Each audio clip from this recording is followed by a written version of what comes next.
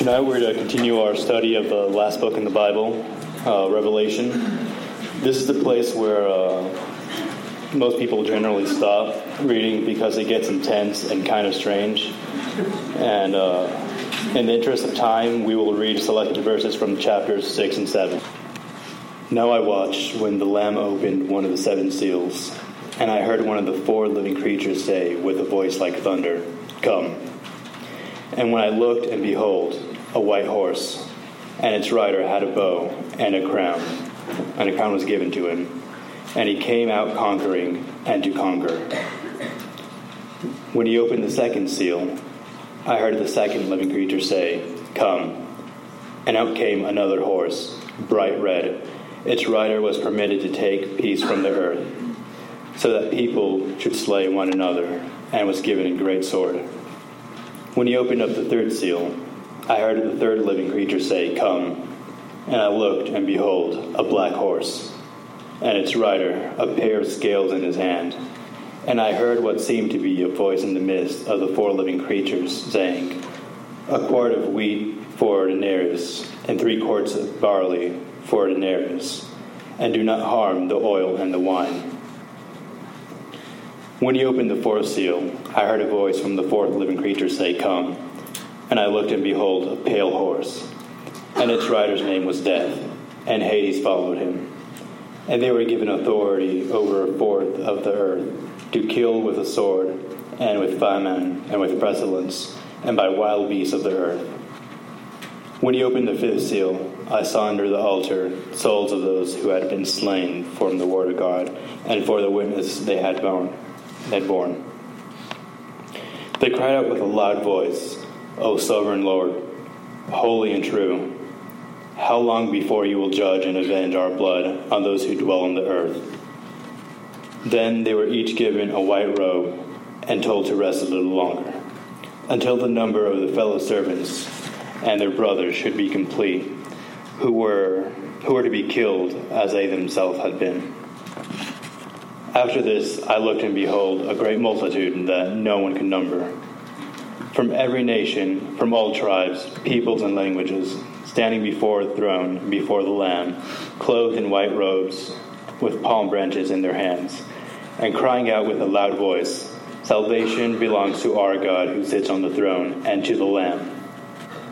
And all the angels were standing around on the throne, around the elders and the 4 living creatures, and they fell on their faces before a throne and worshipped God, saying, "Amen, blessing and glory and wisdom and thanksgiving and honor and power and might to be our God forever and ever. Amen." Then one of the elders addressed me, saying, "Who are these clothed in white robe, and from where have they come?" Said to him, "Sir, you know." And he said to me, "These are the ones coming out of the great tribulation, and they have washed their robes and made them white in blood of the Lamb. Therefore, they are before the throne of God, and serve him day and night in his temple, and he who sits on the throne will shelter them with his presence. They shall hunger no more, neither thirst no more. The sun shall not strike them, nor any scorching heat. For the Lamb in the midst of the throne will be their shepherd, and he will guide them to springs of living water, and God will wipe away every tear from their eyes."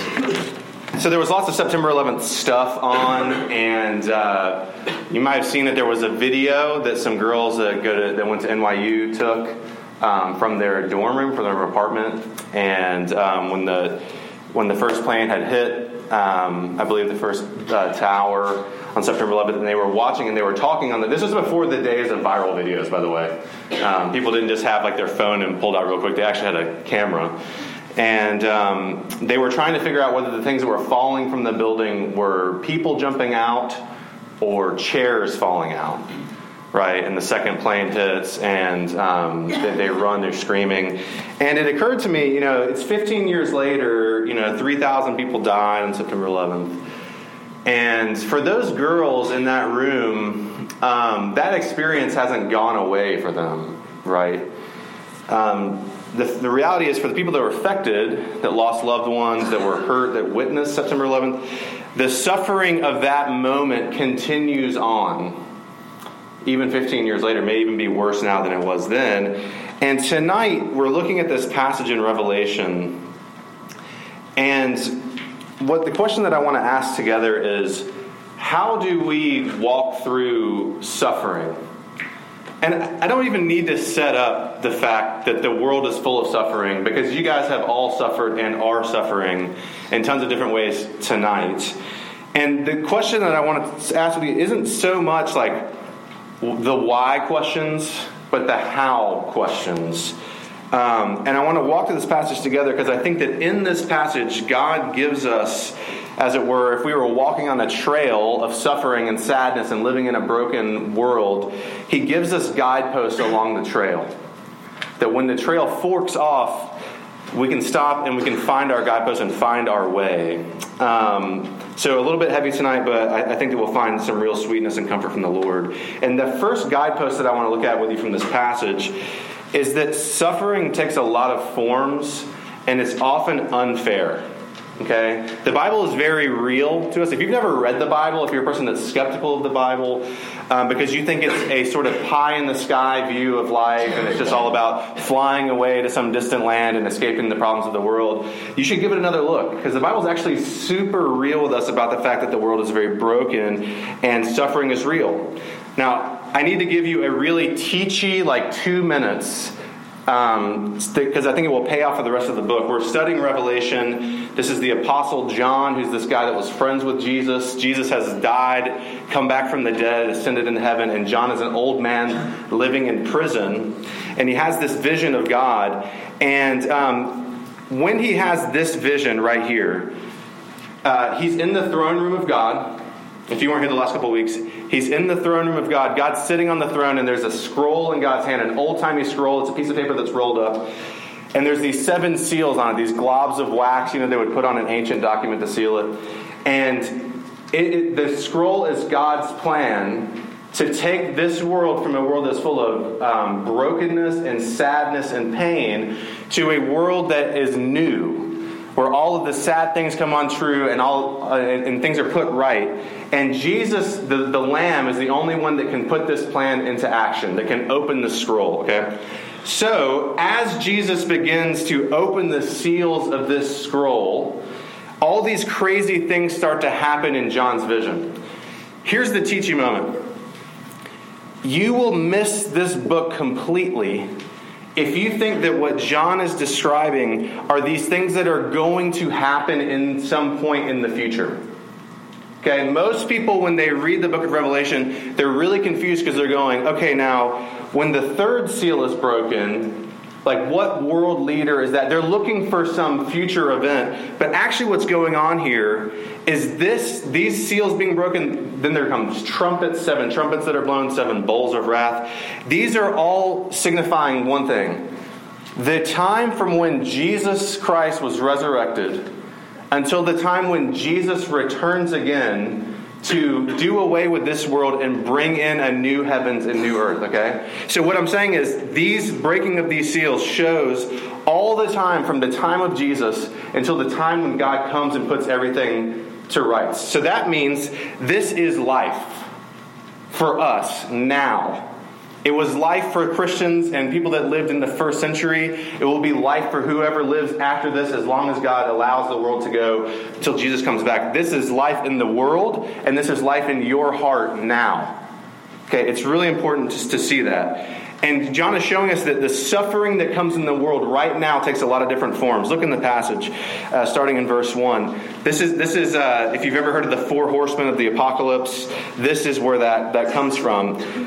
John sees that the Lamb opens the first seal, and a first rider comes out. And in verse 2, it's a white horse, and its rider has a bow, and a crown is given to it, and he comes out conquering and to conquer.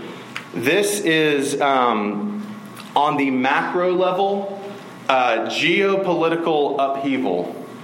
This is nation taking over nation. This is people expanding their territory, colonializing things, okay? That's at the world level. On the individual level, this rider looks like, I want that thing, and I can't have it, so I'm going to go take it. Okay, does that make sense? It's a huge macro deal, and in your heart, it's the impulse to go, I want that, I'm going to go get it. Okay? The second rider, if you look, he comes, he's riding up a red horse. Out came another horse. It was bright red. Its rider was permitted to take peace from the earth so that people should slay one another, and he was given a great sword. This, on the macro level, is war. The fact that wars are going to be something that between when Jesus came the first time and when Jesus comes again, there will be wars. What that looks like for you as an individual is, I want that, and if you don't let me have that, I will hurt you in order to get it. Does that make sense? That's essentially what a war is, right? There's a thing that I want you to do or stop doing, or a thing that I want from you, and if you don't just give it to me, I will hurt you or I will kill you. The second rider is war. The third rider, this one's a little bit weird. He's riding a black horse, and its rider has a pair of scales in its hand, and he hears a voice, and the voice says this, a quart of wheat for a denarius, and 3 quarts of barley for a denarius, and do not harm the oil and wine. In John's day, a denarius is how much money someone made for working one day. And a quart of wheat is the amount of food that one person could eat in one day. So what John is saying is, this means that all the money you make in a day just goes to cover the amount of food that one person can eat. Okay, this is a food crisis, right? That you work your fingers to the bone and you can only feed yourself. You can't feed your family. Okay, there's a food shortage. But it's interesting because he says, and do not harm the oil and the wine. The only people that would be able to get oil and wine are wealthy people. Okay? So for the wealthy, they are protected. But for those that are working class or are poor, they are not able to get the things that they need. Okay? On the macro level, this is economic injustice, economic inequality, the fact that rich get richer and the poor get poorer. But on the individual heart level, this looks like, I'm going to get what I want, even if it prevents you from getting what you need. Does that make sense? I'm going to take something because I want it. It might prevent you from getting the things you need, but I'm going to take it anyway. The third rider is economic injustice. But the fourth rider, he's riding a pale horse or an ashen horse, and its rider's name was Death. And Hades followed him. And they were given authority over a fourth of the earth to kill with the sword and with famine and pestilence and by wild beasts. We have all been visited by this rider as well. Some of you guys have been visited in a very heartbreaking way by this rider. Death, and then Hades is the place of the dead. That from the time of Jesus until the time he comes, that death is going to be part of our lives. It is the sort of cold and awful finality of our lives. It's cancer. It's losing a friend in an accident. It's losing someone suddenly to a heart attack. It's disease. Okay? And so John is writing to these churches and he's saying, look, you're experiencing these 4 horsemen now. On the big community level, at the nation level, there's wars, there's conquest, there's disease, there's economic injustice. You're experiencing in your lives. And the reality is, and I go through all that to say, these riders are still part of your life now. We experience things like suicide and divorce, mental illness, white supremacy, the neglect of children. Just the fact that I was eating Chipotle with my daughter today and she bit her thumb, and it was like so distressing because she was enjoying this food and she bit her thumb so hard that she could no longer enjoy her food together. It seems small, but she was suffering through that. I saw a guy spaced out at the red light and the lady missed the light and she flipped out, right? I want this light and you are keeping me from getting to Lowe's home improvement store. It's a world that's alienating itself from God and from each other. And that alienation is real because some of you guys have to walk to class, walk through campus and sit in a class where no one in the class looks like you. No one in the class knows how it feels to be you. Maybe you look around RUF and no one really looks like you and you think, these people don't share my experience. You're alienated. Your parents use you to communicate with each other. As a child of divorce, this is something that drives me nuts. Your parents use you to communicate with each other or to hurt one another. Some of you guys know that well. Or you've lost your core group of friends because you broke up with your boyfriend or girlfriend. Or you're afraid to break up with your boyfriend or girlfriend because you're afraid of losing your core group of friends. Maybe you can't tell people what's really going on with you because you're afraid that they'll leave you. In short, all that feels very unfair and lonely. And these riders ride in very different ways in our lives. And if I can, I would say that what I see most clearly is loneliness on our campus. There was a New York Times article last week that said, as a predictor of early death, loneliness eclipses obesity. So if you have a lonely person, an alienated, isolated person, and an obese person, the lonely person is more likely to die early. Because something happens to us at the physiological level. Twitch, which is not a site that I knew of until today. Are we familiar with Twitch, that it's a thing? Okay, some people are nodding. Okay. Twitch, I think, is a live streaming site. Am I right, David? Okay. People go onto Twitch for a thing called social eating, which is when someone eats food on camera and people watch. You guys are laughing. If you're into social eating, I'm fine with that. But the reality is, we're so lonely that just the idea of watching another human being eating a meal is something that we will go online to watch. We watch people have sex on the internet, on the reg, right? It's actually not that different than like swiping your finger over someone's face to see if they want to make a connection with you. Because that's what it feels like to be isolated.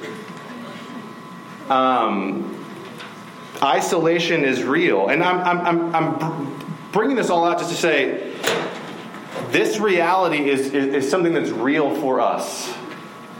The riders are riding now, and we experience this in our lives both collectively and individually. So, suffering takes a lot of forms, and also, God does not promise to protect you from suffering. This is a very strong and encouraging note tonight for you. Jesus takes this scroll, and as he puts his plan into effect, he's saying, look, from now until literally the end of time, suffering is going to be a normal part of your life. Okay? The world is in crisis, and it always will be. The fifth seal, if you look in verse 9 there on the first page, when Jesus opens the fifth seal, he sees under the altar the souls of those who have been slain for the word of God and for the witness they had borne. And it's funny, there's these people under the throne, and they've died, they've been murdered because they believed in Jesus. And the way that God responds to it isn't like, let's get you out of there. Let's bring this judgment. He says, just hang tight. He says they were each given a white robe and told to rest a little longer until their number of their fellow servants and their brothers should be complete, who were to be killed as they themselves have been. This is not like something that's happening and God is somehow freaking out because this is not the plan. And he's trying to figure out how to stop it, that he's powerless to stop. God is on the throne over this. And there's actually more people that have to die. And interestingly, all the riders that come out, and this is hard to say, as I know it will be hard to hear, they're given a great sword.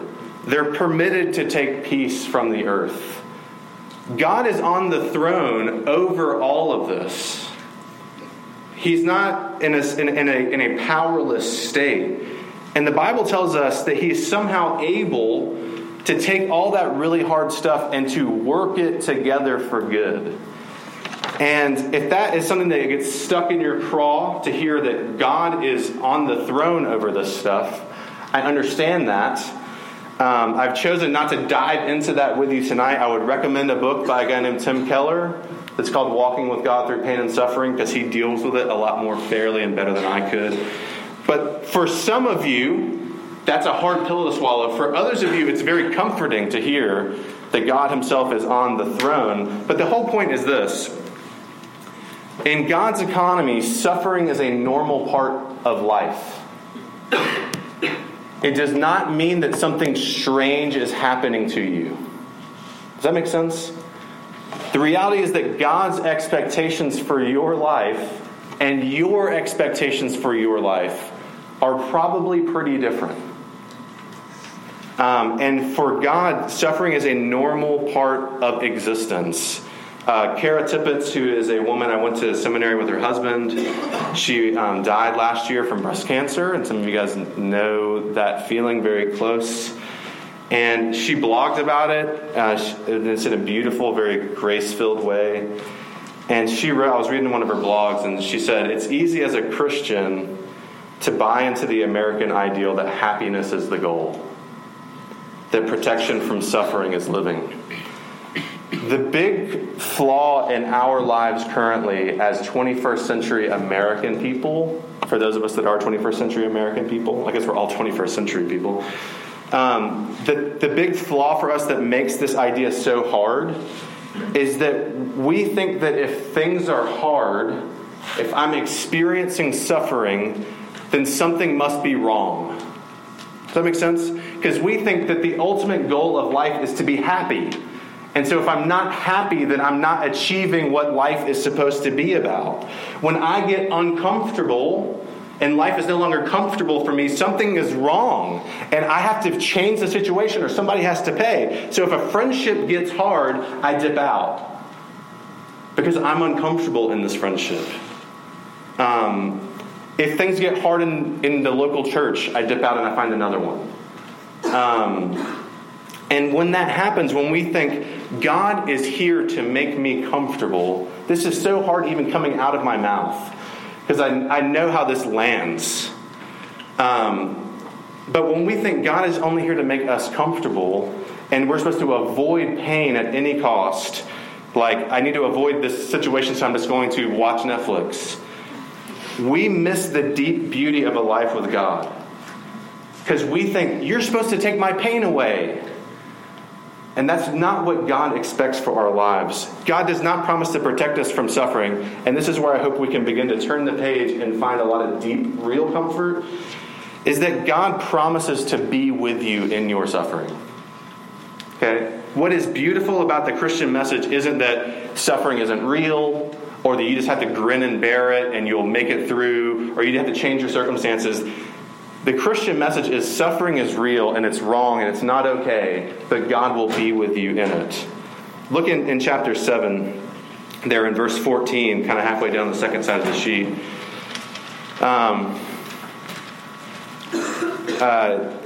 This guy, one of the elders addressed me saying, "Who are these clothed in white robes? And from where have they come?" And I said to him, "Sir, you know." And he said to me, "These are the ones coming out of the great tribulation. They have washed their robes and made them white in the blood of the Lamb." And then he goes down to say, "They are before the throne of God. They serve him day and night. And he who sits on the throne will shelter them with his presence."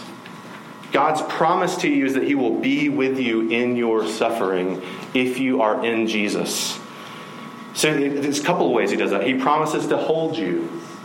Just tell me if those of you that are suffering, that things are really hard right now.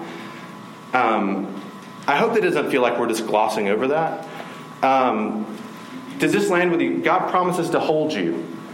In John 10, Jesus says, I'm a shepherd. I'm a good shepherd. And I have sheep. And they're in my hand and no one can snatch them out of my hand. He says, I'll hold you. God promises to walk with you.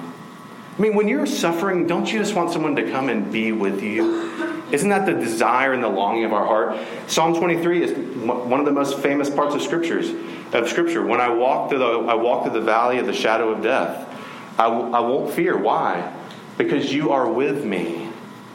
Not that you direct me around the valley of the shadow of death, but that you walk with me and that you're near me. God promises to never leave you in your suffering. Me and my wife were laughing the other day because that Zara Larsson song, "Never Forget You," which is just like a pop song, is like waterworks for me, like every single time. Especially if you've seen the video where it's like this little girl and like this big. Anyway, watch it. I cry and cry and cry and cry to this Zara Larson song because I have like dad issues. And, she says, I'll never forget you. I'll always be by your side from the day that I met you. I knew that I would love you till the day I die. I'll never want much more. In my heart, I'll always be sure I'll never forget you. My fear, and maybe yours, is that God will forget me. And that he'll leave me when I'm suffering. And yet we have this words in Romans chapter 8. If you're afraid of God leaving you, let this wash on you. Who shall separate us from the love of Christ? Shall tribulation or distress or persecution or famine or nakedness or danger or sword? No, in all these things we are more than conquerors through him who loved us. Listen, for I am sure that neither death, nor life, nor angels, nor rulers, nor things present, nor things to come, nor powers, nor height, nor depth, nor anything else in all creation will be able to separate us from the love of God in Christ Jesus our Lord. Neither persecution, the sword, death, God will never, ever leave you. He will always be near you. And this is where we kind of bring all this down on. How can you trust that? Because I'm asking a lot of some of you guys, because some of you guys are dealing with uncomfortableness, and some of you guys have really suffered. How can you trust that in the midst of your suffering to walk with God, that he won't leave you? Because God knows suffering. A guy named D.A. Carson, he says, God doesn't know suffering in the way that God knows everything. God knows suffering by experience. The Lord Jesus this is God himself, became a human being, and he was a victim of the conquest of human beings that wanted him to go away and have life on their own, so they killed him. He was a victim of war against him and violence. He was a victim of injustice and death. His own death. And God the Father loses his Son in the work of Jesus on the cross. God knows suffering in the way that only someone who has suffered knows suffering. And God welcomes your cry in your suffering. This is one of the hardest things about life just sucking, is that you feel like it's not okay to yell about this.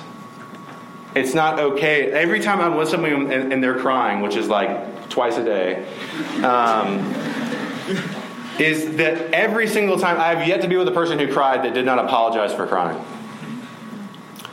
And I want to say to you, because God knows suffering, he welcomes your cry. The greatest cry of faith in the Bible is, "How long, O Lord?" In the passage, we see it there. That they're under the throne. They're going, "How long, O Lord?" And he comforts them. And they come and they wash their robes in the blood of the Lamb. Jesus is the one that when his friend Lazarus died, when he showed up at the tomb, and he was literally about to raise him from the dead, bellowed with anger from his belly. Because he was so angry and hurt at death because he lost his friend. This is the same Jesus who is on the cross cries out, my God, why have you forsaken me?" The reason you can trust God and move toward him isn't because you know all the reasons why he's allowing it to happen. It isn't even because he can take it all away. The reason why you can trust God to walk through suffering is because he knows what it's like to suffer with you. He has entered into suffering out of love. I live with a woman who needs sleep. This woman sleeps minimum 10 hours a night. Okay, this is my wife, by the way. It sounds weird to say I live with a woman, but or else she's sick. She has issues and some health issues. And I saw her willingly, for someone that was going to scream in her face, get maybe 45 minutes of sleep a night, 3 different times, for someone named Georgia, for someone named Bonnie, and for someone named Rosemary. That she would willingly, in the middle of the night, get up to touch someone else's feces, okay, and be screamed at, and do it happily, to literally suffer because these babies were everything to her. And God has entered suffering in that same exact way as a father for you, out of love. And our hope is not that he's just going to make all this stuff go away, but in the end, it's all going to be resurrected. The beautiful thing, another beautiful thing about the Christian message isn't just that death goes away. It's that all the bad things and all the death all get rolled back and brought into something new and beautiful. Jesus doesn't just die for us. He's risen for us.